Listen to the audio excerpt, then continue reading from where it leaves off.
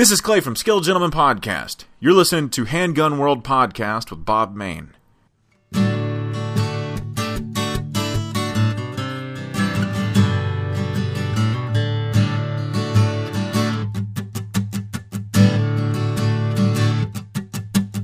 How can people be so blind? I know what freedom means.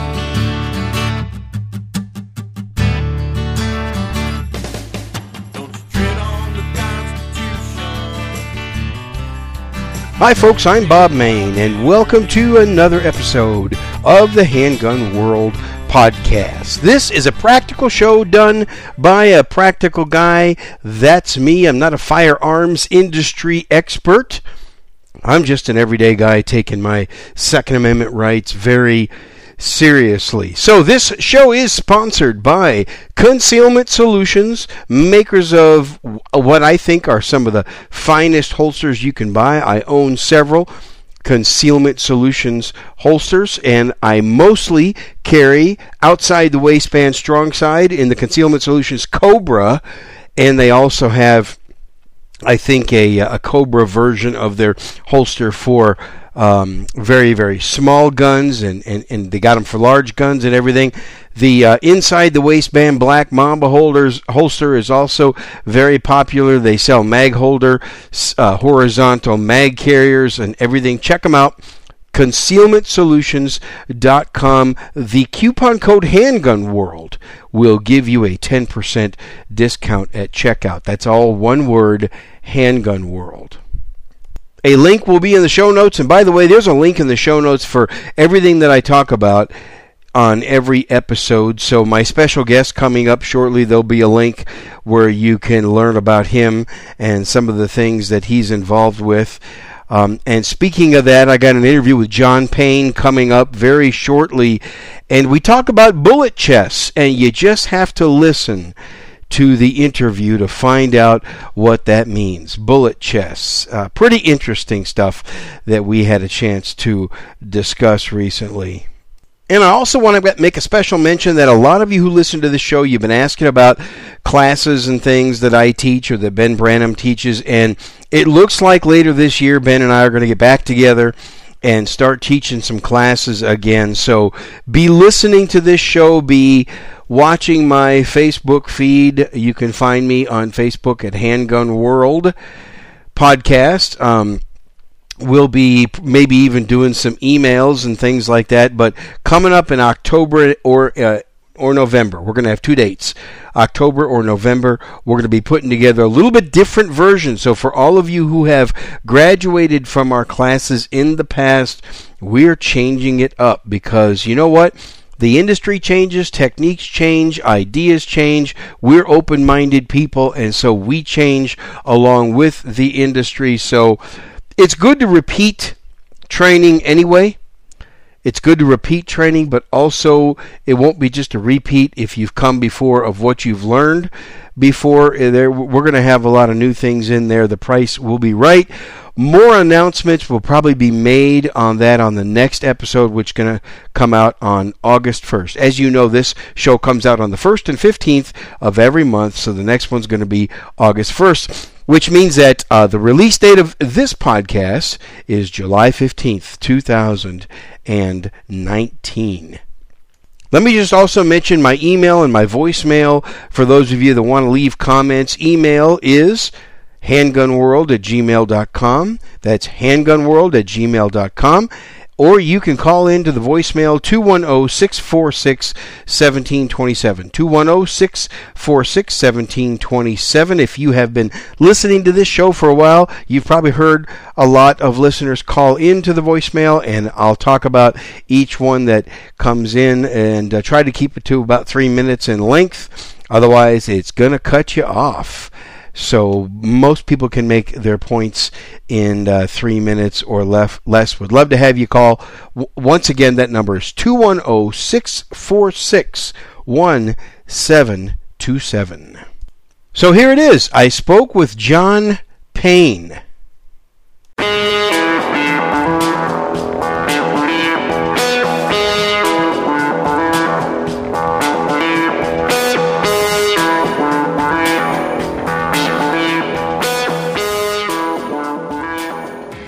Well, for this episode, I got a special guest.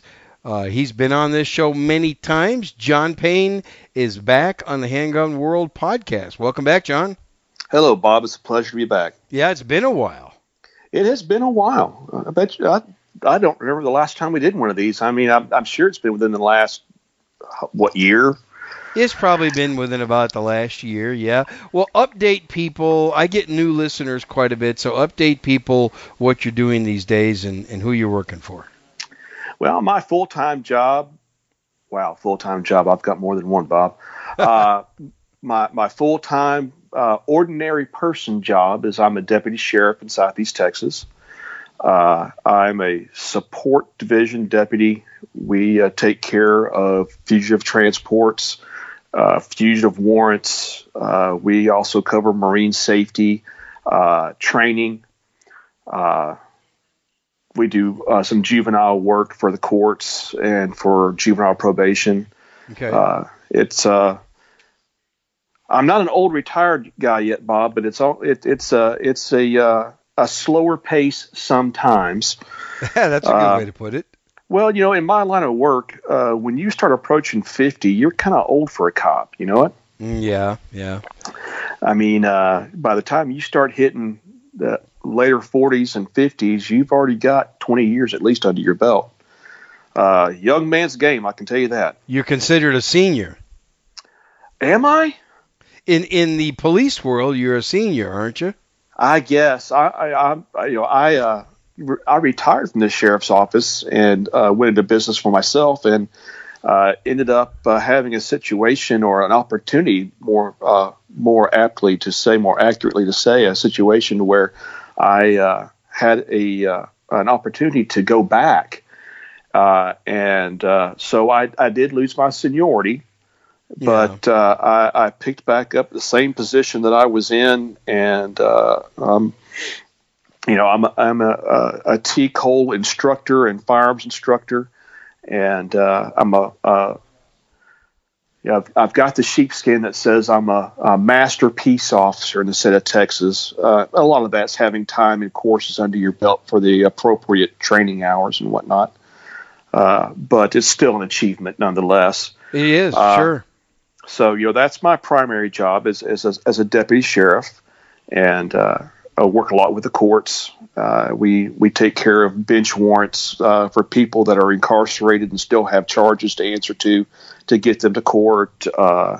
We take care of getting inmates that have been sentenced to their final destination, so to speak, with the Texas Department of Criminal Justice Institutional Division. We do warrant roundups with the Marshal Service.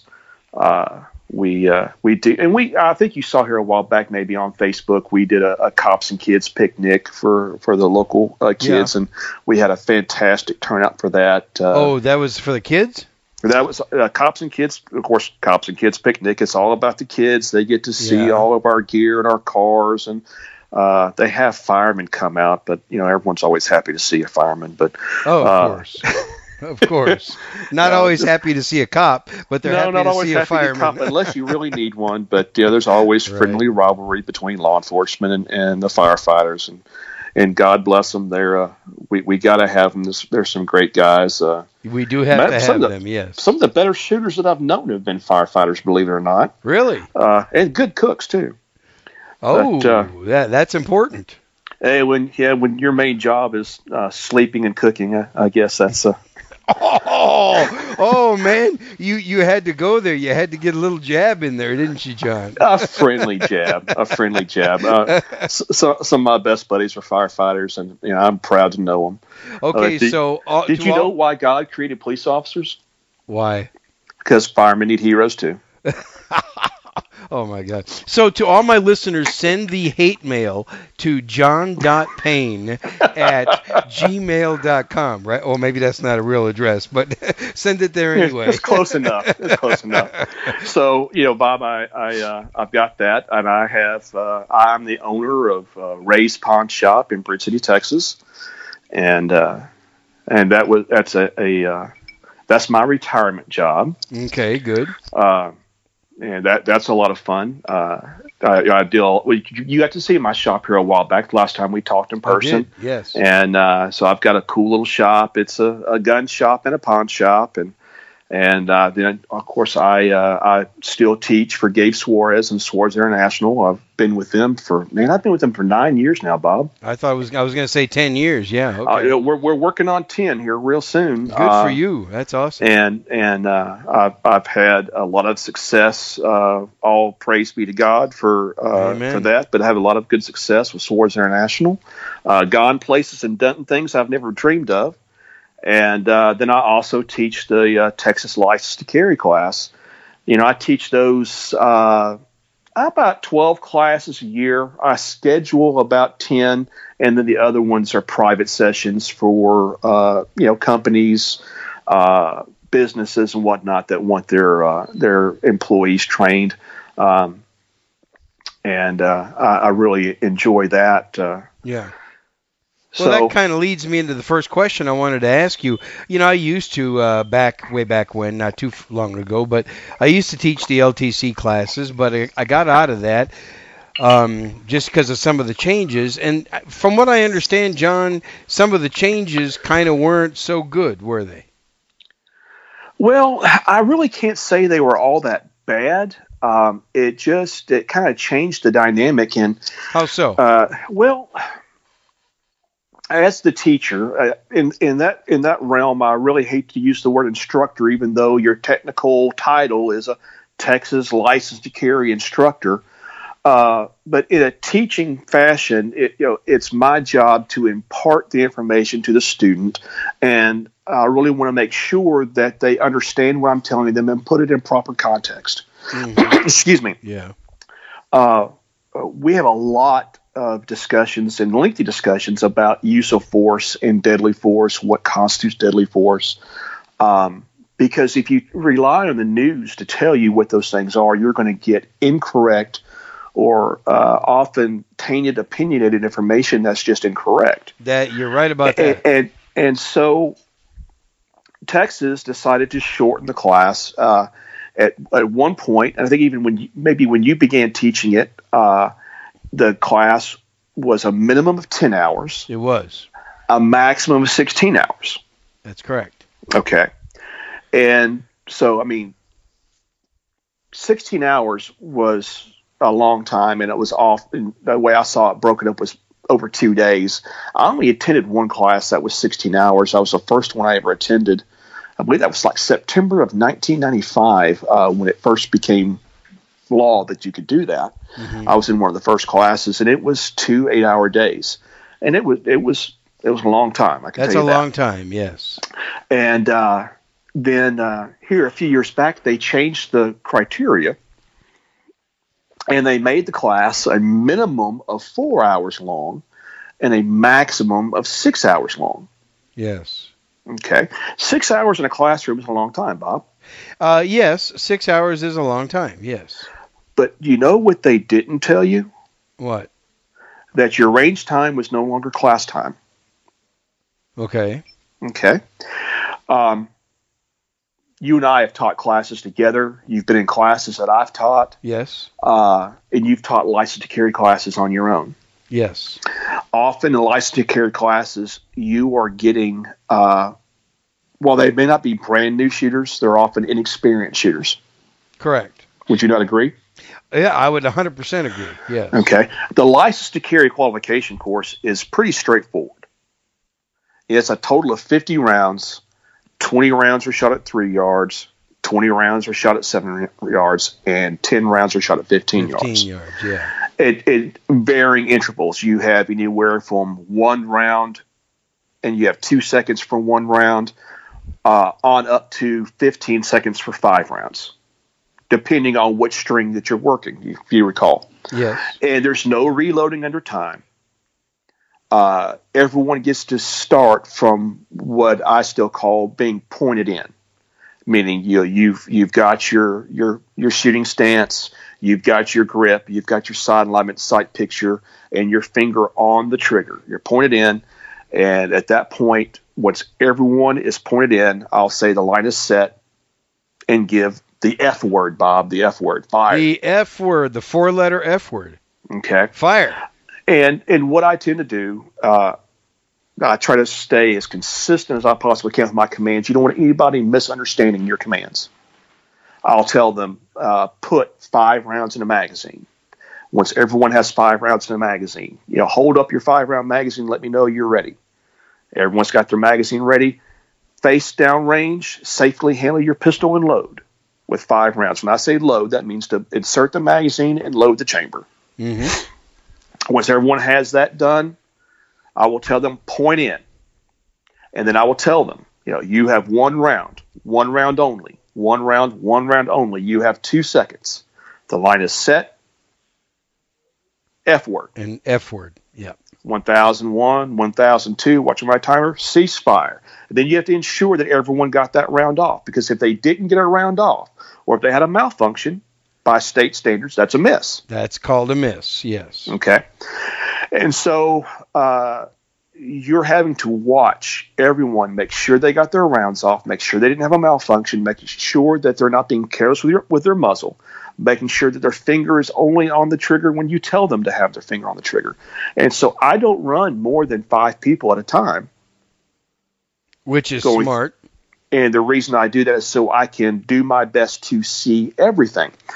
And so it's not unusual for me to take at least an hour, if not more, to get 10 people qualified and score their targets. Yeah. That's one of the reasons why I hold my classes to no more than 10 if I can possibly help it. Because when they reduce the class hours, the focus of your students is now, I want to be done in 4 hours. Yeah, because they think the total time is supposed to be 4 hours, right? Exactly. Yeah. And so, but even with that, they're constantly told it's a 4-hour class. It's a 4-hour class. If I start at 8, I want to be done at noon.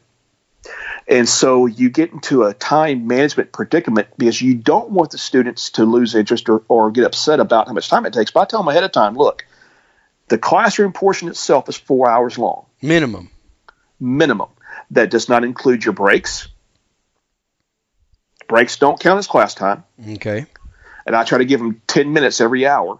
Otherwise, they get restless or whatever else. Right. No one wants to have their rear end in a chair, for 2 hours straight if they can help it. You don't want them getting tired. You don't want to get them sleepy. You want them to get the information that they paid to get, whether they realize they need the information or not. And some of them don't care. Some of them don't care. They're just going through the steps. Right. And, hey, if they pass the test, I'm one of those folks that I believe in personal responsibility.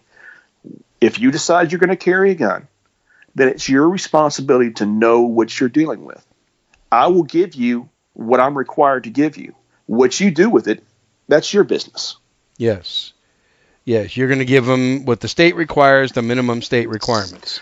And I try to, even though it's the minimum state requirements, I try to give them the information in bites that they can consume and understand.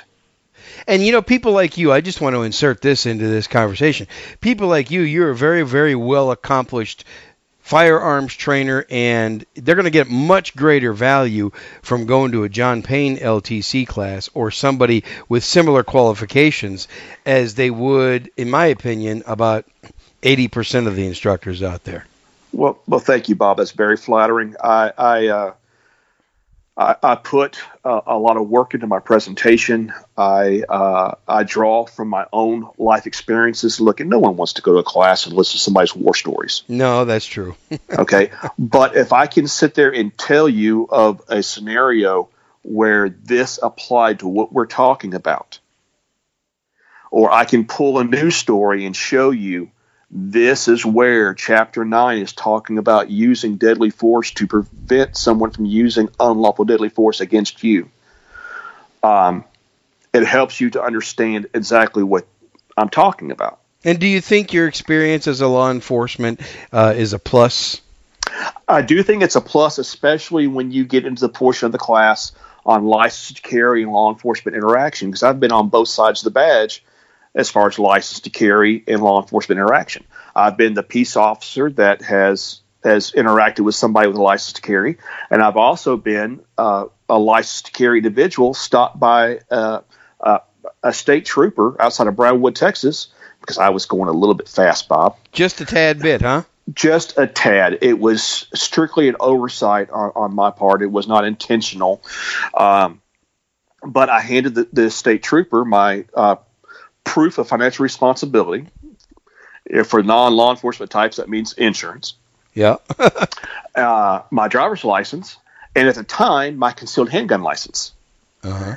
And he looked at it and goes, "Oh, I've never seen one of those before." That tells you how long ago it was, Bob. Oh, okay. Yeah, I've never seen one of those before. Oh, man, this is going to be awesome. It had to have been a while ago. It was a while ago, but he was in good humor, and I walked away with a verbal warning, which I was very grateful for.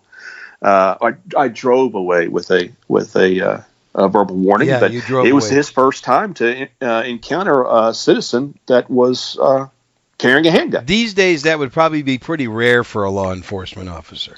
Probably would. I'll tell you, when I was working traffic, it was always a little bit comforting to me when I approached the vehicle and I got the required information from the driver and they handed me that license to carry. It was kind of like wow, I can relax a little bit. This is somebody that's gone through the steps and the effort to show that they're a good guy. Yeah. Now, is that true 100% of the time? Of course not. But if last time I checked, if you Google the numbers on people that break the law and don't break the law and have different issues, especially in Texas, licensed to carry holders are among the least of the offenders. I think that's nationwide. I'm sure it is. I'm sure it's Yeah. nationwide, but we're talking about people that have taken the extra step to ensure that what they're doing is lawful, and it means something to me. That even though it is kind of against me making money, I'm pro constitutional carry. That's interesting that you say that. I'm glad you did. I'm glad you did. So how do you feel then? How do you feel about the class length being reduced? How did that sit with you? It didn't give me a lot of heartburn, Bob, but it does. It puts me into a time crunch, because that's the biggest obstacle that you have is getting all that information in a minimum of 4 hours, maximum 6. Mm-hmm. Hey, I started my class this morning at 8 o'clock sharp. Mm-hmm. Okay. And I usually have a representative of Texas Law Shield come in and give a little presentation as well. And that counts against not my class time, but against the time that the students are spending in class. And so on average, a perfect day where the sky is blue, outside the classroom in the range, the beer is cold and all is well with the world, I average getting my students in their cars and out the gate by 2:30 if I start at 8 a.m. Okay, 6.5 hours. And today I went over by 9 minutes. I was kind of disappointed in myself. Well, that's not bad. No, it's not bad. And I actually I got a nice attaboy today because one of the students had taken this class a few years ago. Not from me, but from who he took it from. It doesn't really matter at this point. But when we took our test and we were done with the written test, he said, I just want you to know that I got so much more out of this class than I did my last one because you explained the difference between a burglary and a robbery. You explained what aggravated robbery is, what aggravated assault, aggravated sexual assault, arson, theft during the nighttime, criminal mischief during the nighttime, what all that stuff means. And it made a difference to him that he actually had an explanation on what these things were.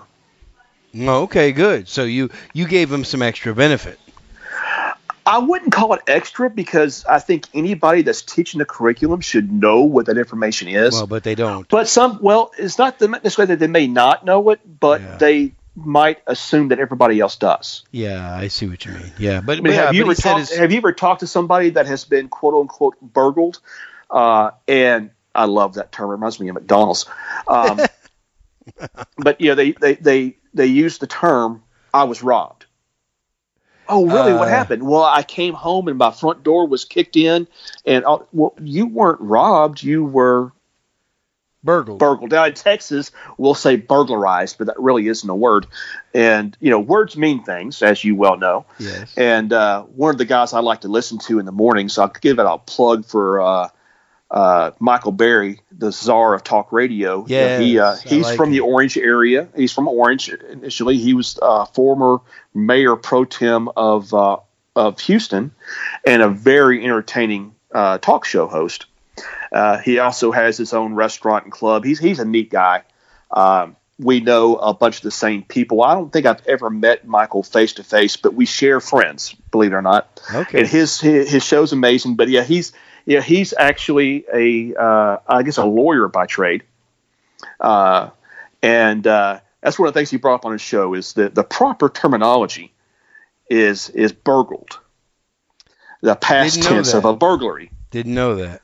So yeah, and once you hear him say on the radio, because it sounds cute, so I don't forget it, But anyway, they don't know the difference between a robbery and a burglary, and they don't know the difference between a theft and a robbery. Yeah, and it's a common thing for people to say, "I've been robbed." I mean, that's just kind of nomenclature that has seemed to taken hold in people's vocabulary, Oh, very much so. Kind of like calling a magazine a clip, Bob. Yeah, calling a magazine a clip, right. Yep. Yeah, I know. So it has created challenges. The challenges that it created is trying to keep the students happy with the timeline and keep the class moving along while making sure they get the information that they need. I'm glad you brought that up. Now let's go backwards just a little bit, and then we'll get into. I know we're going to talk about some force on force, but you mentioned about 5 minutes ago that you are pro-constitutional carry, even though you still do pretty well teaching license to carry. Why are you still pro-constitutional carry? Well, the reason I'm pro-constitutional carry is, once again, I believe in personal responsibility. And I feel like any person that is legal to possess that firearm should be able to carry it openly or concealed with or without a license to carry. I agree. Okay.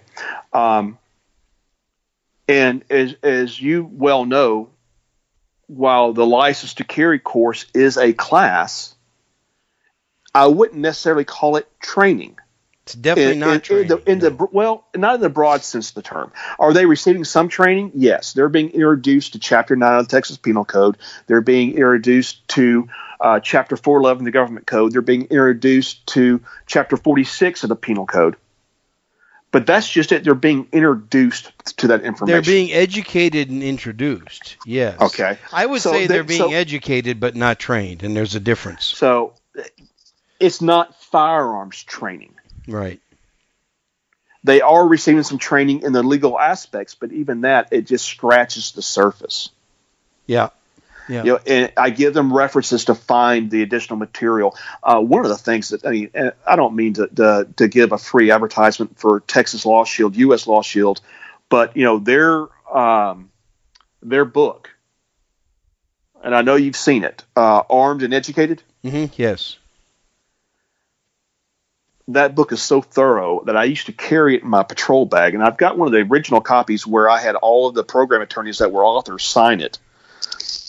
That thing has got underlined.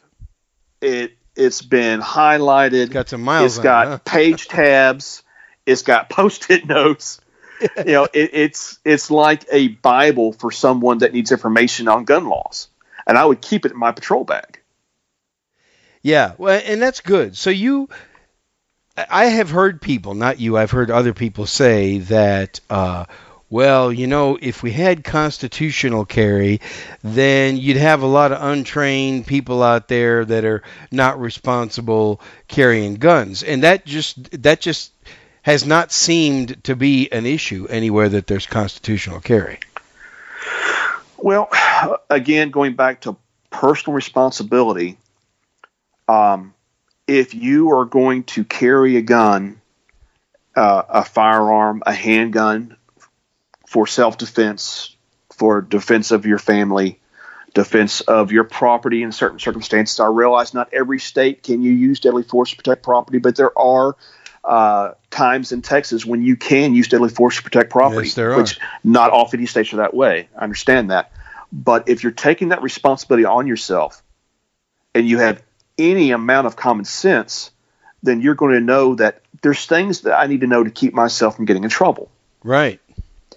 And I've heard the adage, if common sense were common, everyone would have it. Okay, Yeah, I've heard it. And some Okay? people say common sense ain't so common. I've heard that too. Yeah. But at the same time, when someone is taking the steps to protect themselves, I would like to give them the benefit of the doubt that they are going to seek out the information and education that they need. Even if you go through the license to carry class, you can only pay attention to what I say and pass your test. Minimum passing score out of 70, and the test is what we used to call multiple guess. It's either true, false, or multiple choice. It's not a hard test. I've never had anybody. I've been teaching this class for 9 years now. I've never had anyone fail that test. I've had a gentleman that could not read that I knew. Someone called me beforehand and told me, "Hey, this is so and so. He's my dad, and he'll play it off, but he can't read. He can sign his name, but he can't read." Uh-huh. I said, "Okay, it's not a problem. I know how to take care of it." He passed, right? Well, yes, because after everyone was done, and I had them heading to go get their stuff ready, I had him by himself, nobody else in the room, and reading the questions, reading the answers, and he made 100%. Yeah, and I'm glad that you brought up that example, and I'm glad you brought up this point, John, because a lot of people, they say, well, training should not be required to carry a gun, and I agree that the government should not require it, but then they go on to say, because some people will not be able to pass, and you kind of have explained that that's just really not the case, is it? Yeah, this is not a hard test to pass. Even though it was created by the DPS, but okay, good. That's a good one. Yeah, well, I've got some good buddies that are troopers too. And if I can't poke fun at my friends, who can you poke fun at, right? Exactly. But what I'm telling you is they can go through the motions and pass the test. If you have ran qualification for license to carry, minimum passing score is a 175 out of a possible 250. Yes. Okay, they have to score 70%. Instructors have to shoot a 225, which is 80%, and they have to shoot it with both a revolver and a semi-automatic. And that's correct. Yes. Okay, is that a challenge to you, Bob, to shoot a 225 with a semi-automatic or a revolver? Not really. No, it really isn't. No. Okay, so what I'm telling you is someone can go through the motions and pass both the written test and pass a qualification and not be any smarter than before they came to the door. And correct me if I'm wrong, John, if my memory serves me correctly, a student, not an instructor, a student who takes the shooting test, if they missed almost all of their shots from 15 yards, they'd probably still pass if they got them all in at 3 and at 7, right? Let me explain something to you, Bob. Yeah. When I work with these folks and explain to them about their grip, sight alignment, sight picture, trigger press, follow through, trigger reset, all that jazz. Uh-huh. Most of my students, before we move the targets to 15 yards, have already scored 200. They've already passed. They've already passed. Yeah.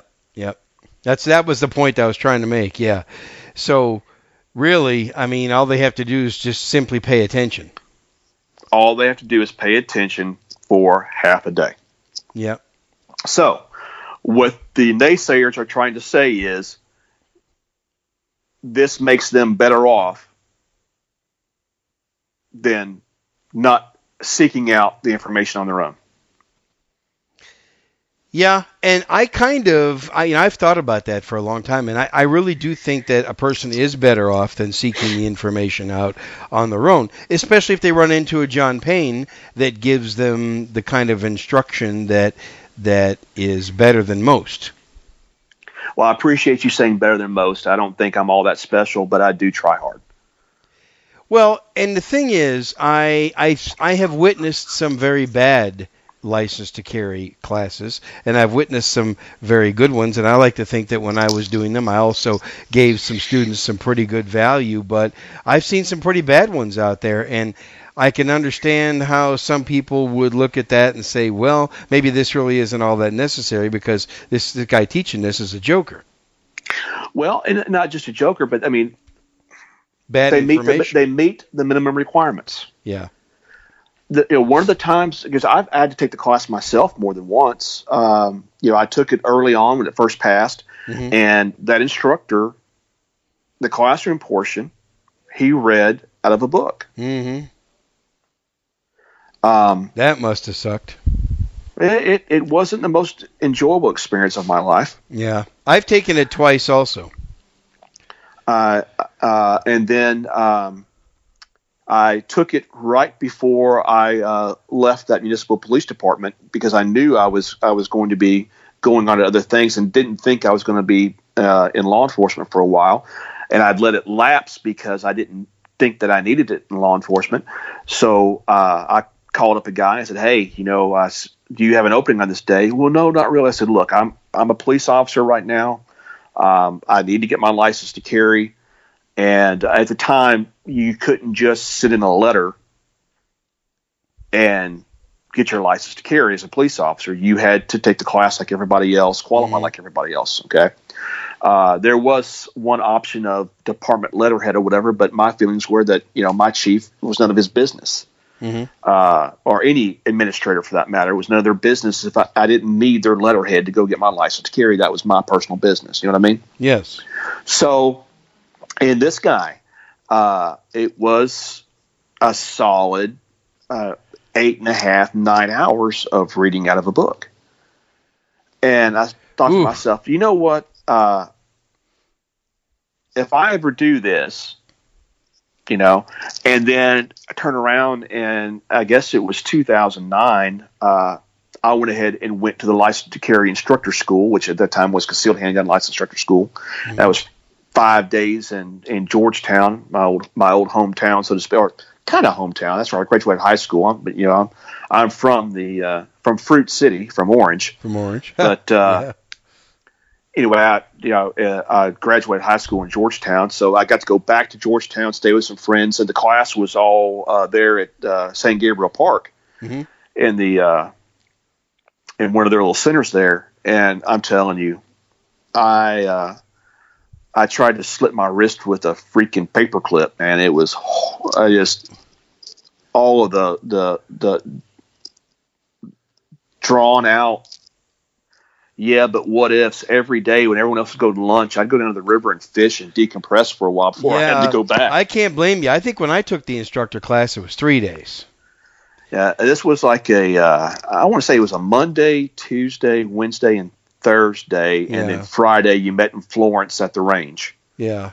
And yeah, I mean the instructor he did a really good job, but you had 100 people in that classroom, had screens on both sides, everyone's facing one direction or the other. Half the class is facing the front, half the class is facing the back, with screens on both sides, and it was rough, Bob. It was rough. You know what? Interesting story, and then we'll move on to the next subject. When I took the instructor class and we were on the range doing the shooting portion, these are people learning to be instructors or getting certified to be instructors. Let's yes, sir. Put it that way.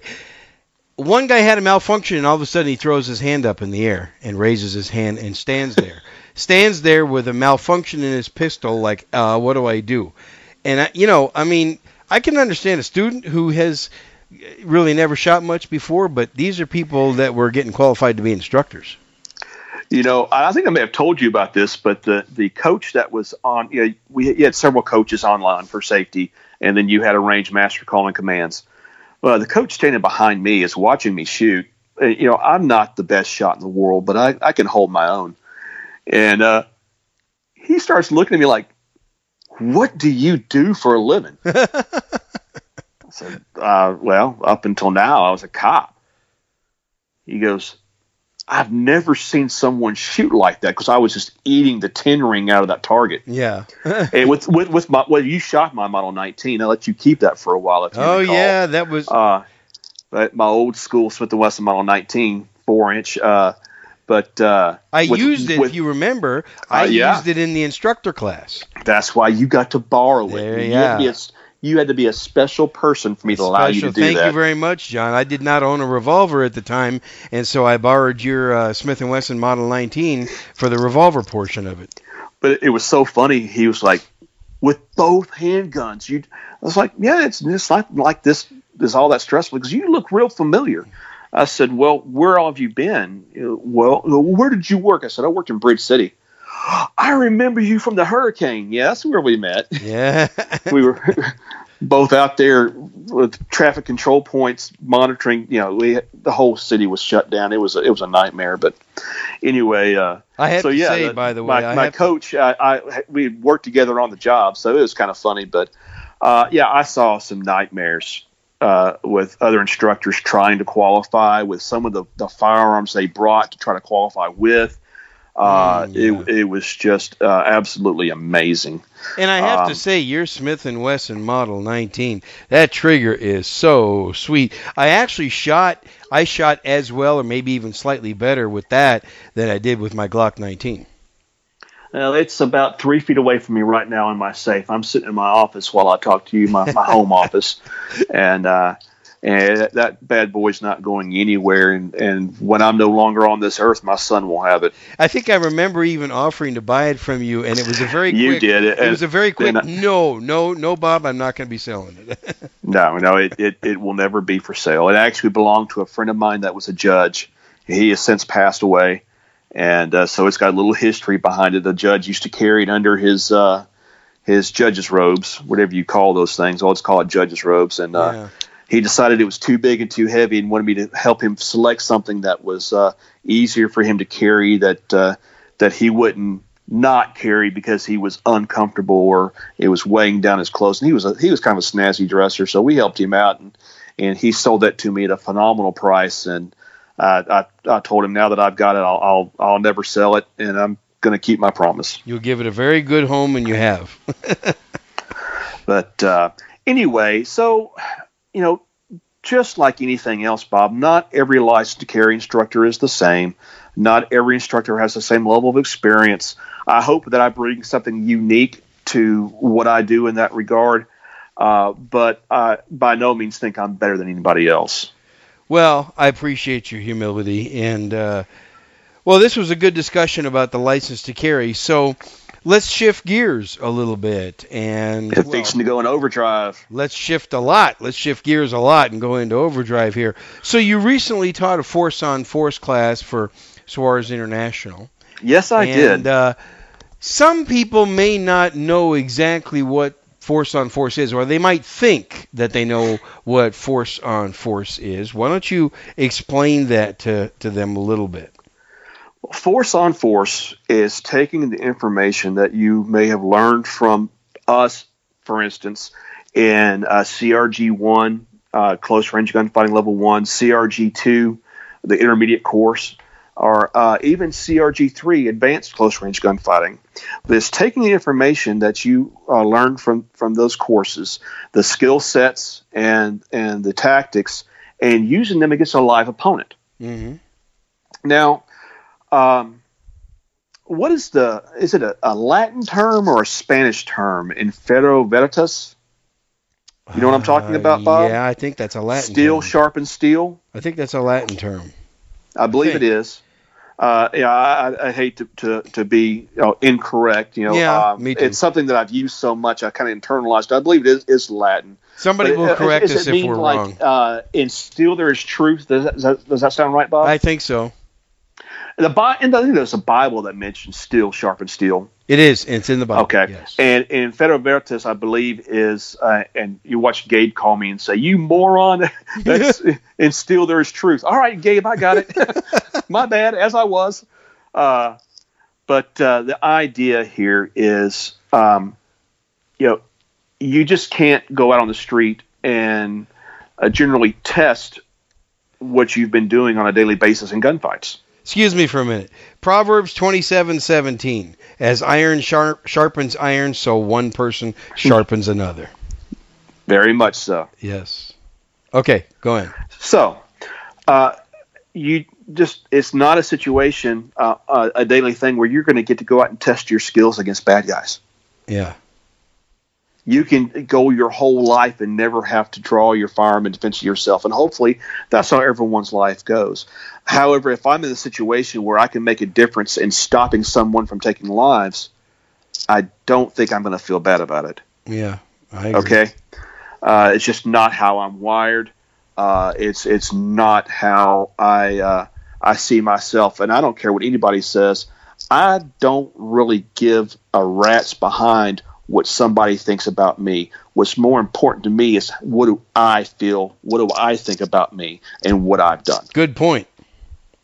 Because at the end of the day, besides God, the only person I answer to, and the only person that wonders about what I've done and how I've done it is me. Uh-huh. Okay? Uh-huh. So, it's not something that you can go out there and just, get in multiple gunfights on a daily basis and test your training. No, can't do that. Okay? And you can only do so much on a square range. Well, What did Bruce Lee say in Enter the Dragon? Boards don't hit back. That's correct. I think something like that, yeah. I believe that's something that he said. And Bruce Lee was a heck of an innovator. I know that he was an actor, but he was a heck of martial arts and innovator, and they're still using his methodology and his concepts to continue people's training. So we began to look at how can you test your skill level? How can you test your tactics and still be able to enjoy lunch? Yeah. Okay. Well, the answer is force on force. You are going up against a live opponent, and both of you are using, whether it be some type of sims, you've got the green gas airsoft, you've got CO2 airsoft, you have stuff such as, simunitions. People tend to use simunitions as a label to cover it all, but simunitions is an individual brand. You have my favorite, which is the UTM. Mm-hmm. And the UTM conversions that allow you to use a live pistol with live round lockout, and you get a little bit of recoil, you get a little bit of muzzle blast. The pain penalty is about the same as airsoft. Sometimes airsoft can be a little bit harder, in my opinion, but it allows you to test your skills against a live opponent and nobody gets seriously hurt. If you follow the proper guidelines and you use the proper safety protocols and you use the proper gear. And I think it's one of the few methods that one of the few classes you can ever take that allows you to test the skills and see what you know. And I was very surprised how much I didn't know or how much I could not do. Yeah, you did one of the first force-on-force classes that I did in Orange. I had done them in Houston and other areas. You did one of the first ones that I did in Orange. It's a humbling it's a humbling experience. It is. You have to leave your ego back in the car. Yeah. It's important that you have an ego. It really is. People think, well, that guy's got he just thinks so much of himself. No, it's important that you have an ego. You have your self-worth, how you view yourself. That is important. Okay. Yeah. I never wanted to view myself as a loser. And even if I lose something, doesn't mean I'm going to lose that again. If it's something I can learn from, then, if we go at it again, I bet you I don't make the same mistake twice. You know what I'm saying? If I have that opportunity. Well, hopefully not. In fact, that's what training is. But when it comes to force on force, once you get out there on the playing field, you have to leave your ego behind. Yeah. What do you find are the biggest eye openers that people have when they take force on force? What you taught me in CRG2 works. Yeah. Getting off the X, it works. It works. Dynamic movement, it works. Mm-hmm. Metal and meat shooting, it works. Mm-hmm. Yep. Because you're not just punching paper now. You're shooting at somebody that's shooting at you. Yeah. And they're moving. As we talk, even in CRG2, we talk about the importance that it's more important not to get shot than it is to place ballistic effect on a bad guy. Your first job is don't get shot. And, John, amazing words of wisdom. People do not teach that enough, that your first job is to not get shot. It's to avoid being shot, because that's the worst not thing my that can- wisdom, brother. That's Gabe's wisdom. Yeah. A lot of the stuff, I realize that all the staff instructors and Gabe, we've all worked on this stuff together. We've had epiphanies together. But, I mean, let's give credit where credit is due. And he'll say the same thing. One of his books, man does not give birth to himself. You have to give credit where credit is due. Yeah, he didn't really, that's not really original to him either, but he gives credit. Correct. Exactly. So, those are the type of things that you hear. You hear, this was reactive, and I never saw my sights.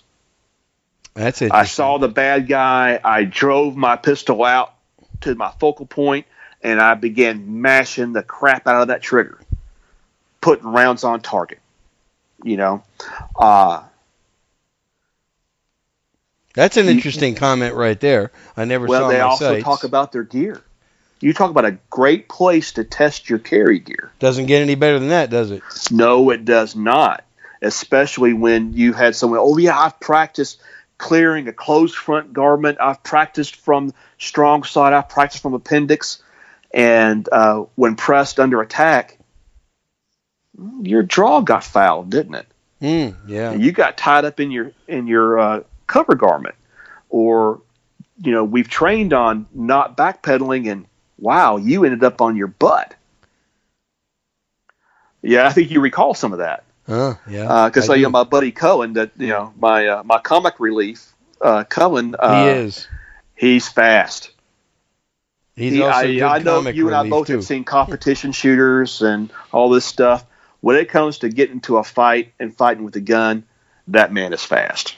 Yep. Yeah, he is. Cullen is fast. And I've ended up on my butt and back a couple of times in that class. I remember. It teaches you real quick the value of turning your toes in the direction you want to go, doesn't it? Yes, it does. I had a discussion on another forum here a few days ago. They're talking about dynamic movement, and someone said, well, yeah, you duck walk, you crouch. I'm like, dude, that's not dynamic. There's nothing dynamic about a duck walk. There's nothing dynamic about a crouch. There's a time and a place for some of that, don't get me wrong, but it's not the reactive engagement. Yeah. And that's what people have a hard time separating, is the proactive fight from the reactive fight. Uh-huh. Reactive fight, you were minding your business, and all of a sudden you've got a problem, which is the scenario for most licensed carry holders. They didn't go into the IHOP to get their Rudy Tooty Fresh and Fruity expecting to get into a gunfight. Yeah, well, most of the time, people don't expect to get into gunfights. Exactly. They didn't go to the ATM over by the Crystal Palace Theater expecting to be robbed. Nope. I don't put on my seatbelt expecting to get into a crash. Nope. It's a just in case. Just in case. And, what we deal with a lot is the reactive gunfight. In law enforcement, we deal a lot with the proactive. We know we've got a problem that we are responding to. And when I'm on my way, I'm going through every scenario I've ever experienced so that when I get on scene, I don't have to think about what I'm going to do. I'm already doing it. Does that make sense? Yeah, it makes a lot of sense, but a self-defense gun use is usually not like that. So the first thing that we began teaching people is your fast draw is not going to save you. Yeah, that's right. That you can be half a second faster than me, Bob, and if we're 10 feet apart, we're both getting shot. Yep. We call it the Marshall Dillon drill. I know some of your listeners have never watched Gunsmoke, and if that's the case, we can't be friends. But you could probably find it somewhere. You could find it. Opening scenes of Gunsmoke. Yeah. Marshall Dillon. In the center of town, center of the road, and high noon. Yeah. Your fast draw is not going to save you. It's a myth. Don't and it's interesting how so many people, you see them everywhere, YouTube, competition, and everything. They're just so concerned about how they're going to get that sub 1 second draw. Well, and you know what? That's really cool. It's is cool. I cool. mean, I actually got to the point to where at one point in my career, I had a sub 1 second draw from a threat level 3 holster. Wow. Okay, that's good. Okay, I would do 100 presentations before I left the house. But that's every day. That's not necessarily going to save you, though. Your tactics also will. No, but my thing was I was using a threat level 3 holster. I better know how that thing works without thinking about it. Now, that's true. Yes, that's true. And it was one of the best ones I could find at the time. And it was other experienced riders and police officers that were carrying. It was the Safariland SS3. Mm-hmm. Threat level 3 holster that I used for my 1911. Because, I was raised in the era where if you were really a gun guy, you needed to carry 1911. Otherwise, you were just an amateur. Remember? Mm-hmm. Yeah, you were nobody if you did. And I still love 1911, so I'm not going to lie. But, that was my duty weapon. Full-size government model 1911. Okay. And so I spent a lot of time working with that holster. Sub-second draw stroke, was it really that important? Not really. Did it make me really smooth at getting that pistol out of the holster? Yeah, it did. And without having to think about it. Where it just became second nature. But what do you mean that's not going to save you? What do you mean by that? Because if you're standing in place, the same place you were when the muzzle comes on you, you're still going to be there when the bullet hits you in the chest. That's right. Yep. You have to do something to change the input of that bad guy. The input that he's getting, you have to change the dynamic between his muzzle and your face. And you have to get out of the path of that bullet. Right. There's when we talk about getting off the X, Bob, there's two X's. There's the X where you're standing, and there's the X on the center of your chest. Mm-hmm. You got to get offline. Okay. And the reality of the situation is and we've talked about this before, about the OODA loop. Yes. Observe, orient, decide, and act. Didn't create that either. It was an Air Force flight surgeon / fighter pilot that was it Colonel Boyd? Was that his name? I'm probably going to get it wrong again. Guys, in the comments, if I got it wrong, feel free to correct me. I'll go back after the show is over and re-educate myself, because at the moment I'm not exactly sure. But I know what it was about. It was about fighter pilots getting on their sights, on their heads-up display, and putting rounds on enemy planes. Okay. And the process to get that done is called the OODA loop. Observe, orient, decide, and act. Even to reach up and to grab a cup of water off of your desk requires you to observe, orient, decide, and act. Yeah. It takes an average of a quarter of a second from that message to get from your brain to your fingertips. Okay. So if you can get offline, if you can change the dynamic, if you can change what the bad guy is seeing, that's a quarter of a second that you have to change that while you are putting ballistic effect on the threat. Okay, interesting. Okay. And Gabe has talked to you about his gunfight in Santa Monica. Yes. Okay, so you know how this came about. Other listeners can Google the information, read it on Warrior Talk, what have you. I mean, we could do another whole podcast. It'd be much better to be done with Gabe, because he was the one that was there. But I've sat there with the man breaking bread, and we've had this discussion. He's taken me to the parking lot where it occurred. We had a contract several years ago in California that he was able to take me and show me exactly where it happened, how it happened, all that jazz. And the first thing that he talked about was when the bad guy began thrusting the muzzle towards him, he was like, I don't want to be right here. Right. Yeah, you don't want to be in that path. And so the bad guy and the information that he had in his mind, by the time he got on that trigger, Gabe wasn't there anymore. Now the bad guy's having to play catch up. And that's the whole idea of dynamic movement and getting off the X. Yeah. And then it progresses from there, but that's the most important part of it, I think. I do. And just to reinforce that you can make them miss. Yeah. You can change that dynamic. And it's tough to hit a moving target with a pistol. It's much harder than it is a stationary target. Very difficult. Anybody that's ever done any competition shooting will tell you that. They'll know how hard it is to hit a moving target with a pistol. With a handgun, it's hard. And here's the difference between competition and force on force. Because, I'm pro competition too. Anytime where you can shoot under stress, I think is good. Yeah, I think so too. I agree. But in competition, you can game the playing field. Mm-hmm. You can take shortcuts on the playing field that while you stay within the rules, you're using the rules to your advantage. Well, not only that, in competition, you always get a stage explanation ahead of time. True. And many times you even get a walkthrough, or you get to play the whole thing out in your mind, which neither one of those, you're not going to get a stage explanation in a real gunfight, and you're probably not going to get a walkthrough or get a chance to play it out in your mind either. No. But again, like I said, any time that you get to shoot under stress, and I don't care if it's you're trying to beat your own best personal score, if you're under stress because people are watching you, doesn't matter. Any stressor that you add while you are doing that, to me, is a good thing. It is.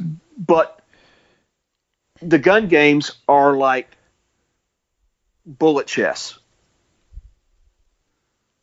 Oh, that's interesting. Bullet chess, okay. Because you're using strategy and using the rules to your advantage. You're using just enough cover to stay within the rules. You're moving this way just enough to stay within the rules. It's almost like, well, okay, I know what the rules are. I'm going to go as close as I can to breaking the rules without breaking them to be as fast as I possibly can. Yeah. Okay? That's fine. I understand that. In force on force, you don't get to do that. No. If that makes sense. Bullet chess. I like that term. You have a live opponent that is moving against you. Mm-hmm.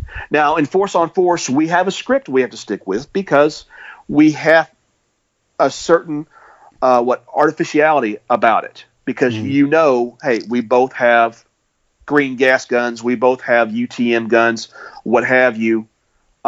We know we're going to have some type of engagement. Mm-hmm. Okay, so you have to have, especially for the bad guy, we have a script, and it's super important that you stick to the script so that you have that element of surprise. You have that ability for the good guy to win.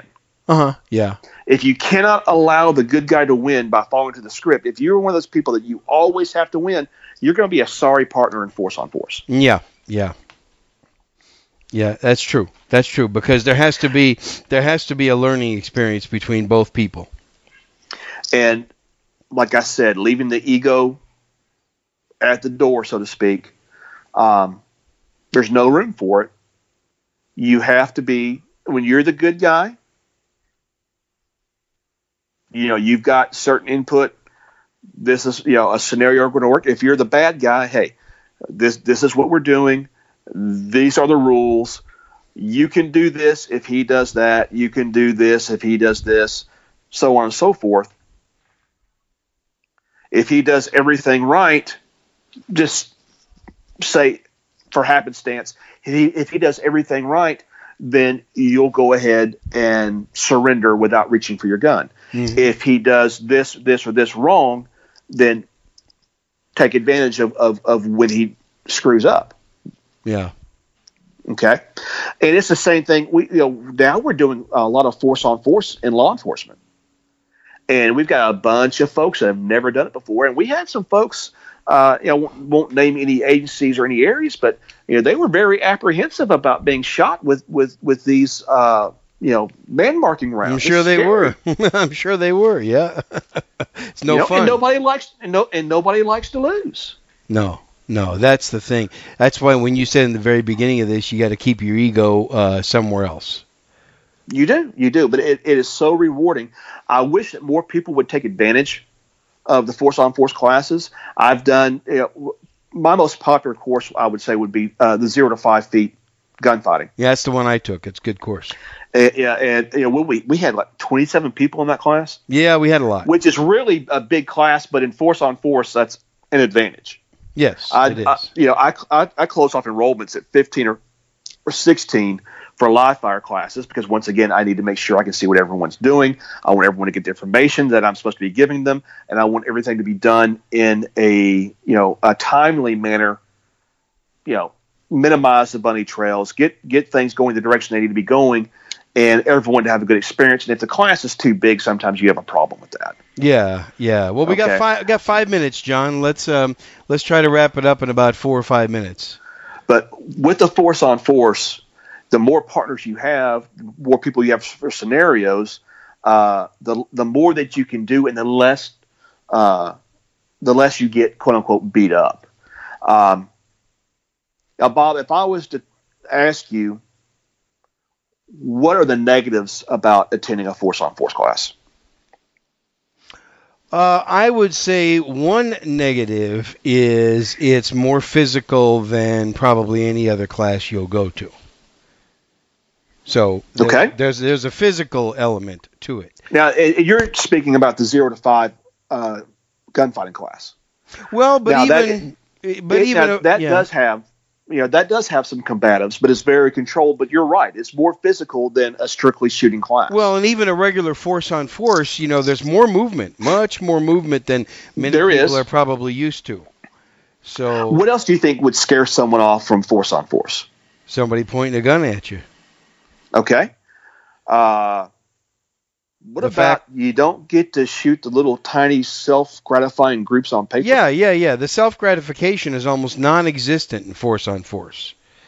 The self-gratification, the instant feel-good is not there. Not really there. The other thing that I find is people are afraid of being shot with the Sims, whether it be airsoft or UTM or Sims, simunition.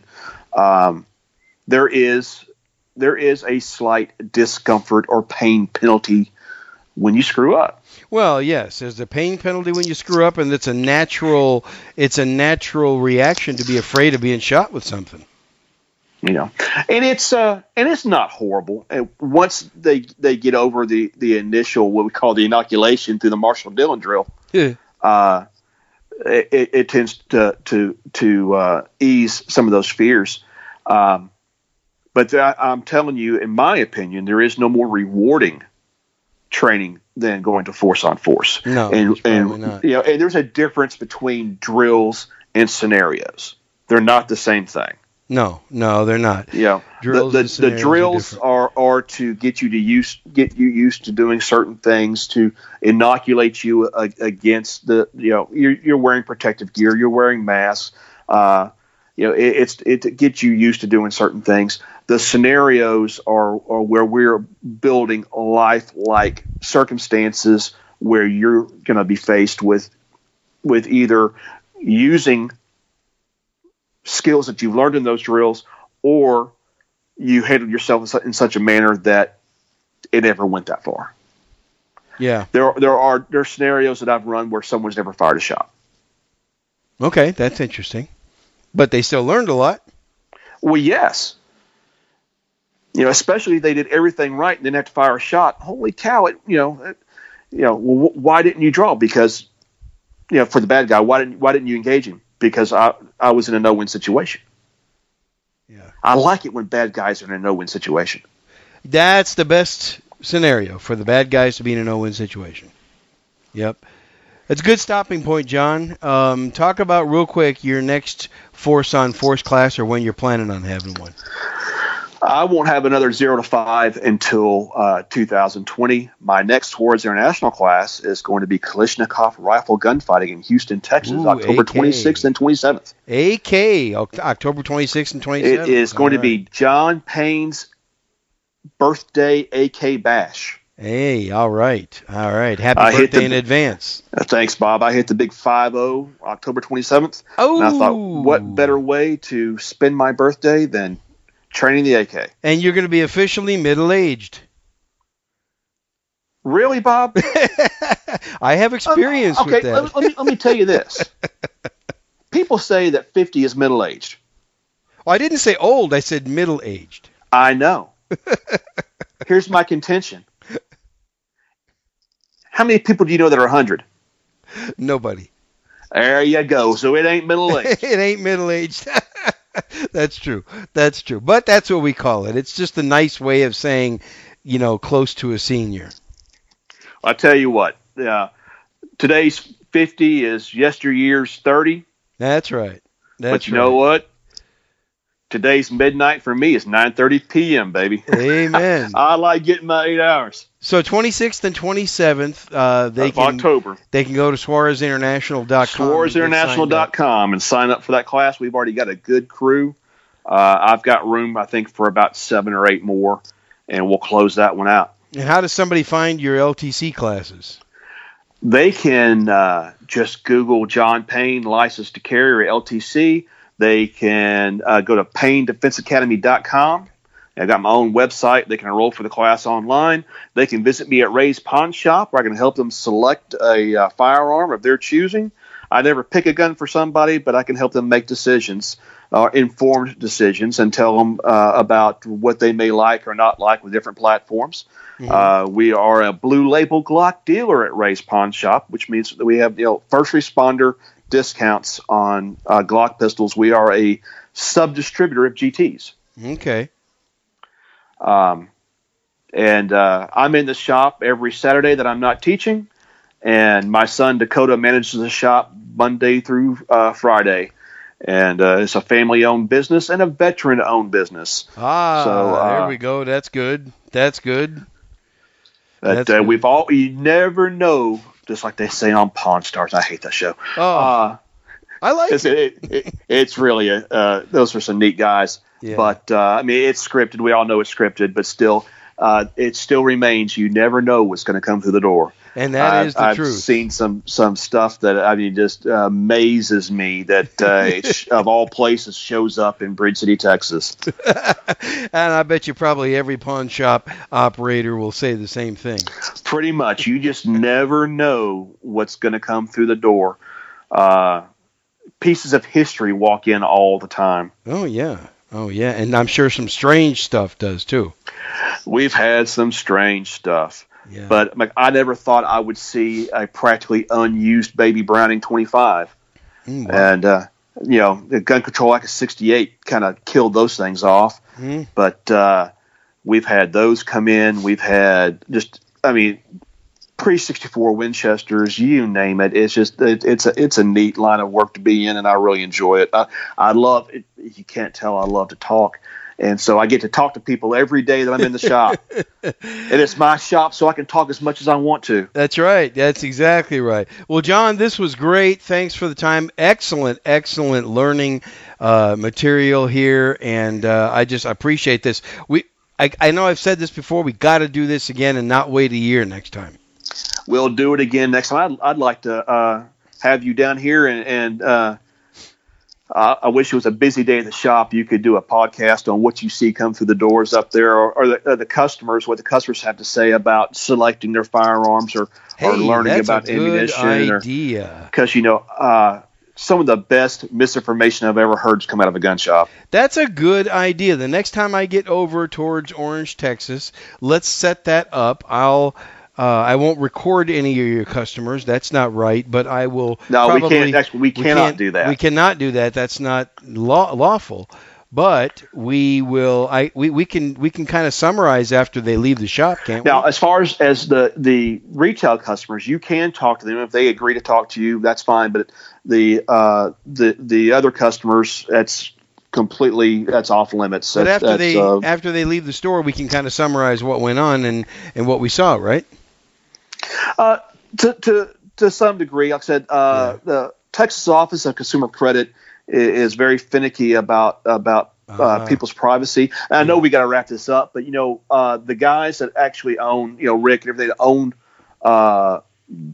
the pawn shop on Pawn Stars, they don't work that pawn shop anymore. Yeah, I know. They have employees to do that because it's a possibility that someone was in talking to them and someone snapped a picture or whatever else. It'd be a violation of their privacy. Yeah. And so we're very conscientious about our customers' privacy. And we make sure that we stay with all the guidelines set forth by the state. Because I get inspected not just by the ATF, but also deal with the Texas Office of Consumer Credit. I think that we can probably do something and keep people's privacy respected. Oh yeah, I'm sure it won't be an issue at all. Like I said, but anyway, we'd love to have you down, and we'd have to go and get a steak. We'll do that, John.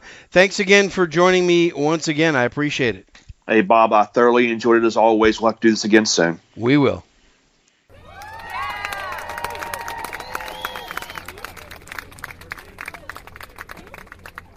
I forgot to mention something before I start the interview. John and I will be getting together to do a part 2 on this episode. We're going to do a part 2, and we're also going to do an interview about this subject, Force on Force, also that will be on the Shooters Club. So, I want to mention that if you are not a member of the Shooters Club, join for $8 a month, $75 a year. It's one of the very few ways that I ask you to support this show. As you know, this is not a very commercial show. I rely on listener support from listeners like you. So for only $8 a month, you can access about 80 videos that Ben Branham and I have put together for $75 for a year membership. And we've also got good audio podcasts on there, even with Masad Ayub. And I'm going to have John Payne on again. Roger Phillips is on there. Recently, Ben Branham and I talked about solving problem number 2, an extended version. So go to shootersclubmembers.com. Again, a link will be in the show notes. That's shootersclubmembers.com, and sign up for $8 a month or $75 a year. You'll get a unique access code password, and you can access all of the exclusive content. It's a great way to learn. It does not take the place of training, but you know what? It really helps reinforce or introduce you to new ideas and new things that maybe you haven't thought about before. So, if you want to take John Payne's AK rifle gunfighting class, it's October 26th and 27th in Houston, and there will be a link to the show notes. I took an AR-15 class a couple of years ago that John taught, and it was excellent. Very, very good. So I'm sure this AK class is also going to be just as good. And many of you also choose to support this show without spending any extra money. When you do your Amazon shopping, just go to my Amazon store at the Handgun World website, handgunworld.com.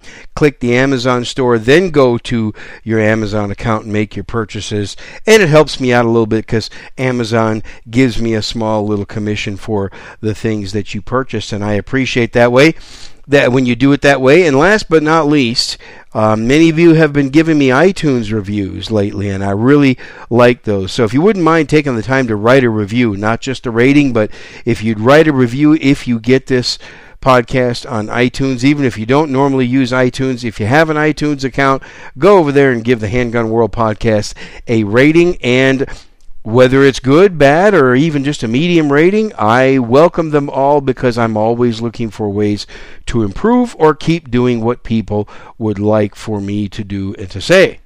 So as I wrap this up, remember folks, evil does not exist in the holster. It exists in the hearts of men and women. So remember, read your Bible every day, stay grounded in the Word, shoot straight, shoot safe, and I'll talk to you August 1st. How can Goodbye. people be so blind?